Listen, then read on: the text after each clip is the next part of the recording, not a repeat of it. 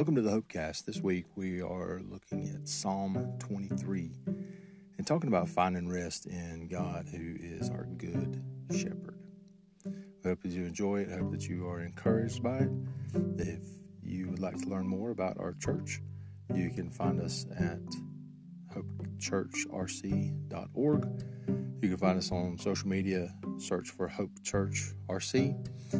And you can email us if you have any questions, comments, or concerns at hopechurchrc@gmail.com. Hope you enjoy.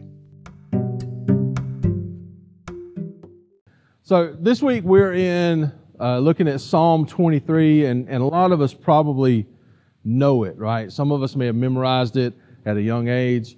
I can quote it most of the time within reason, probably miss a word or two here or there. And, it kind of changes depending on the translation that you're looking at. But we're going to be talking about rest this week, okay? And as I was, I got up yesterday morning, and I always get up on Saturday mornings to, kind of, most of the time, all right, I'm kind of telling myself, most of the time I have my message done by like Friday, okay? I try to do that. Don't always happen. There's been a few times that I have to work on Saturday. But usually Saturdays I'll get up, I'll read through it, make sure I didn't say anything dumb, or try to take out any typos or anything that might make me say something dumb. And so yesterday morning at 6:45, I was up, okay? The night before, okay, we put the kids to bed around 10:45, all right? Fridays and Saturdays we have a relaxed bedtime. During the school week it's 8:30, but Fridays and Saturdays we try to have a little bit of relaxed bedtime. So I wake up and go use the bathroom, and I hear the TV coming from the living room, okay? It wasn't very loud, but I walk in there and I find the two boys on the couch watching TV, which is fine, right? I'm not mad about it. At least they aren't fighting. One of them is wrapped up in his comforter that he has drugged through the house from his bed, and the other is using the throw pillows as a makeshift blanket. Pretty sure the dog's in there somewhere. But my thought is, it's Saturday. Why in the world are you up so early? We just put you to bed like 6 hours ago. What in the world? You don't get up this early through the week. We have to wake you up to get you ready for school. You get almost 10 hours of sleep on school nights, but on Saturdays, all of a sudden you're good with 6? What in the world? And it's pretty typical for a Saturday at our house. The boys usually get up at the first hint of daylight. They're only sleeping in if it's a little gloomy and it's not as bright outside. And I usually get up not long after, and I take on the task. This is one of my tasks I take on as a dad. Protecting the peace and the quiet of the house. All right? Because honestly, I don't care when you get up. For me personally. You can stay up all night. I'd rather you not. I really would rather you not. But as long as you're not bothering anybody else, it's okay. Right? And I tend to have that thought because I'm like them too. I'm up early on a Saturday. There's something about it being my day. Right? I get to get done what I've been wanting to do all week, but I couldn't get to. It's my day. Right? I don't have to go to work. I don't have to do anything. I can stay in bed all day if I want to, but I can't not do something. It's just, I don't know. So I get up too, and I try to sneak through the house. I make coffee. I work on my sermon notes.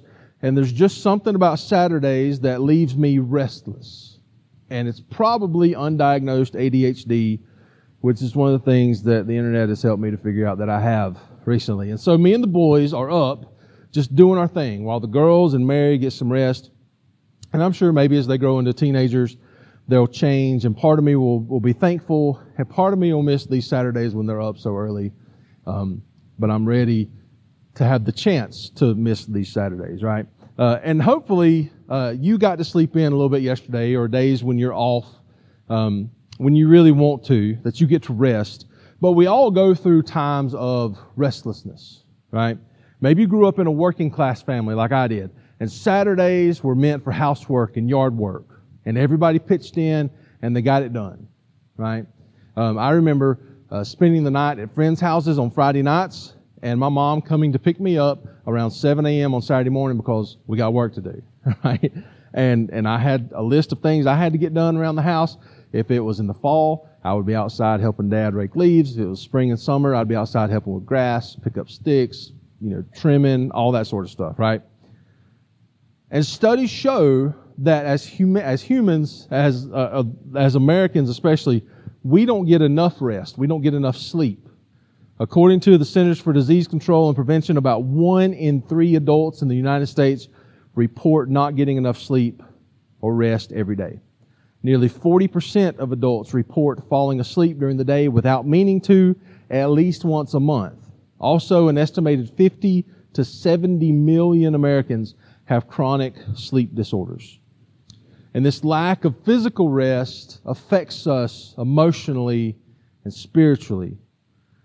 Our body's need for rest is tied closely to our spiritual, mental, emotional health, right?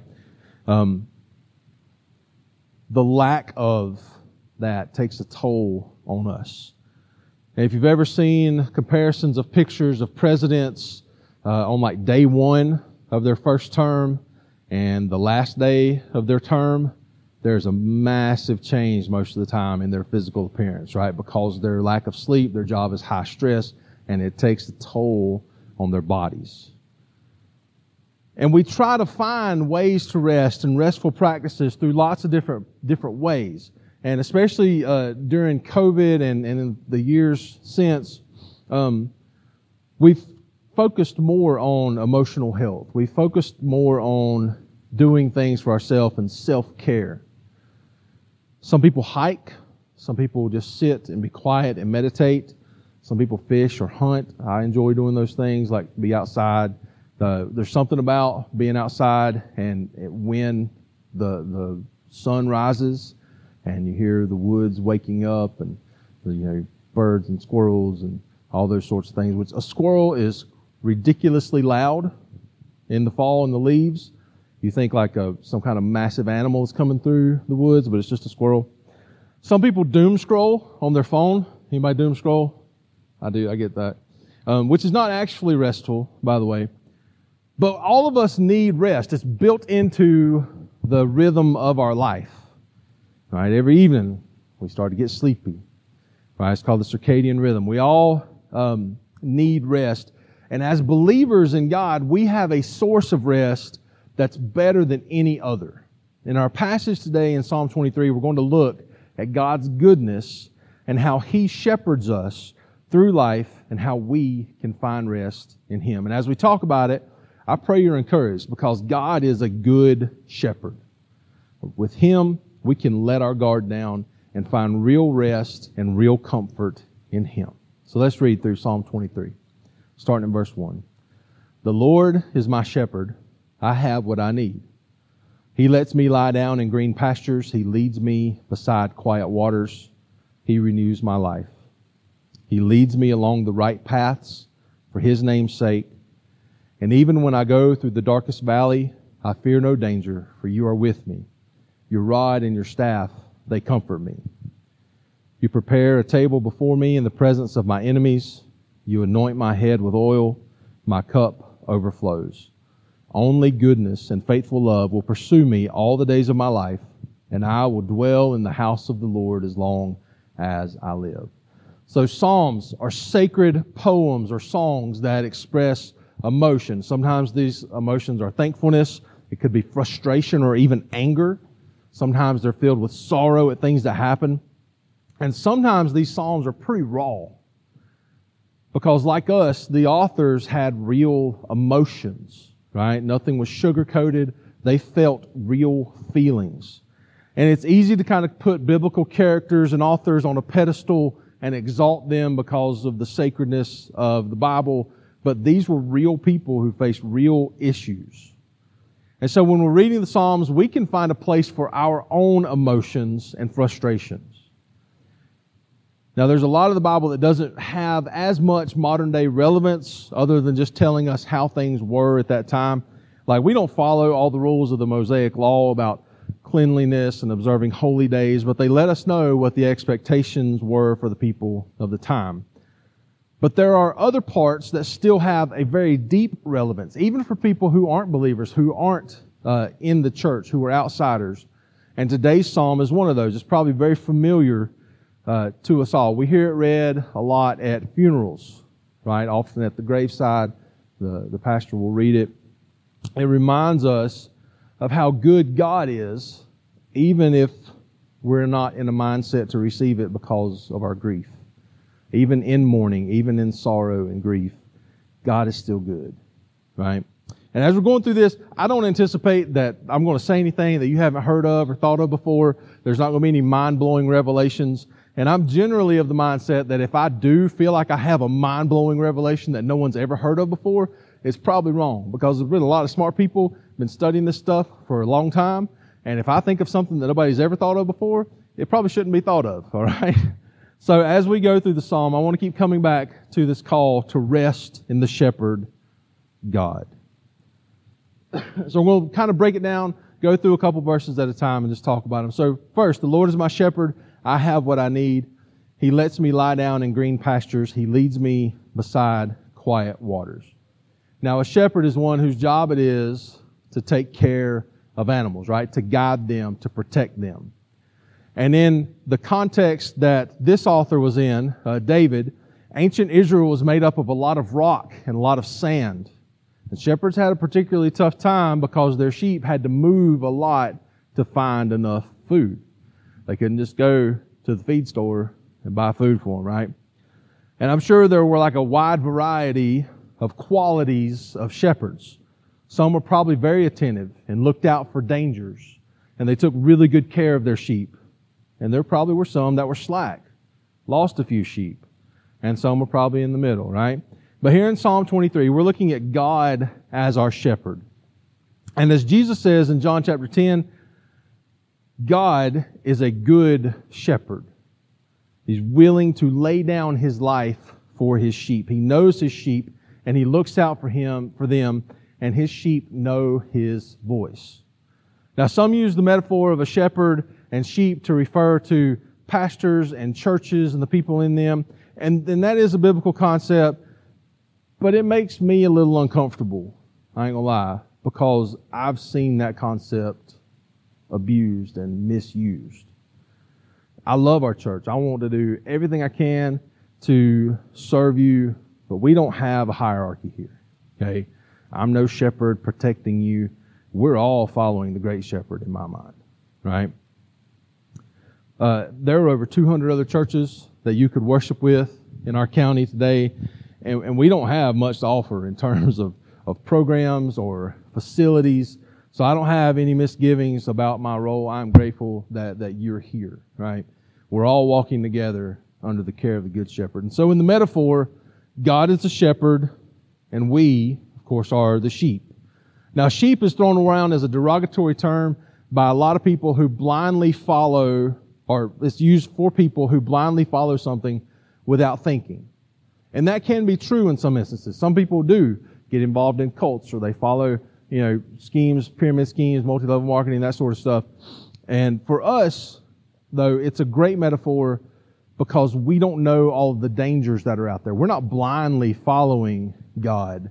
We're following Him because we trust Him, because we know that He is good and He loves us and He will take care of us. God provides for us. He gives us life and breath, the ability to work and to care for one another, which is why community is so important. It's important for us to surround ourselves with people who love us and care for us. Because even though God provides, the world isn't fair.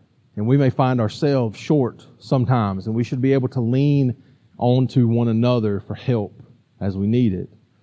And that's one of the main ways that God does provide for us, is through our care for one another. He calls us to care for the less fortunate, the widow, the orphan, the foreigner, and with more than just thoughts and prayers, which are wonderful, by the way, but they don't really feed anyone. They don't put clothes on anyone's back or provide homes. They don't keep other people safe in a practical way. No, taking care of one another requires action, generosity, willing to put others' needs ahead of our own. It's what we're called to do for one another, for our community. And another way that God cares for us in verse 2 is that He gives us peace. God is a calm presence that we can retreat to at the end of the day, just before an important meeting, or even when your anxiety is turned up to 11. By the way, if you have anxiety or bouts of depression, seek help from a licensed clinical therapist and your doctor. Some people live, laugh, love, and other people live, laugh, Lexapro, and there's nothing wrong with that. God leads us to green pastures, to places where we can rest, and there is calm beside of still waters. He is the stillness for us. And I know many of us have been through times of high stress where we weren't sure what to do about a situation, or the situation seemed impossible. God, I can't handle this. Times when life was hectic and the days turned into weeks and months and you weren't sure where the time went. And maybe you were just in survival mode, just trying to make it through the day. And at these times, especially, we have a good shepherd that we can rest in. We can go to Him in prayer, spend time thinking about and reflecting on His love for us, for the promise that we have for the future, and we can find peace.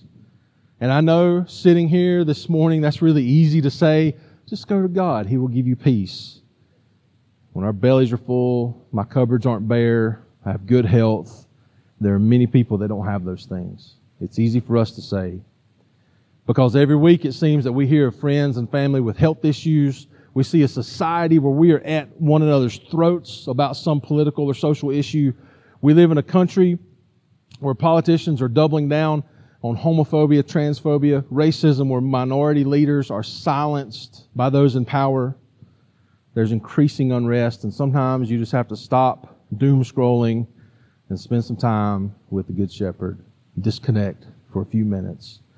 And He promises that He's faithful to help us find rest. He can calm ourselves. Verse 3 and 4 says, He renews my life. He leads me along the right paths for His name's sake.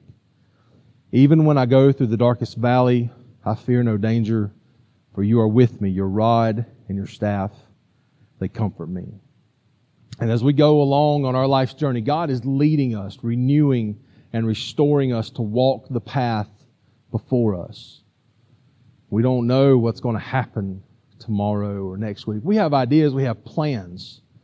But if you would have asked 2003 Steve and Mary what their life was going to look like on the day of their wedding 20 years later, and you told them that this is what it would be like, they might have cussed a little bit, I ain't going to lie.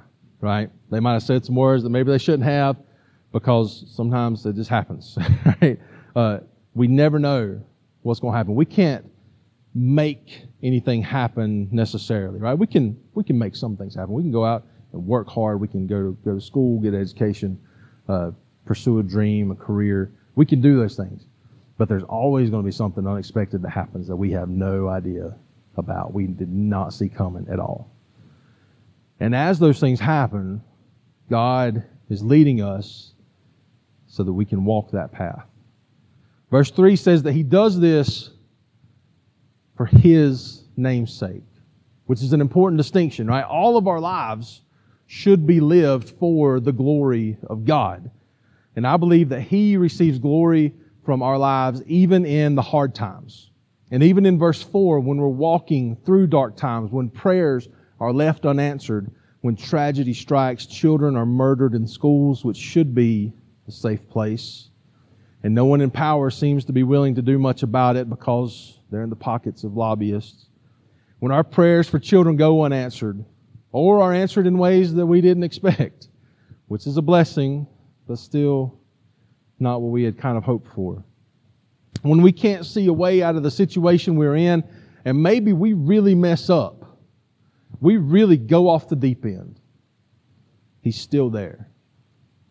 His power and His strength are available, and He is honored and glorified even in our mistakes, because He is able to show us His goodness and His mercy.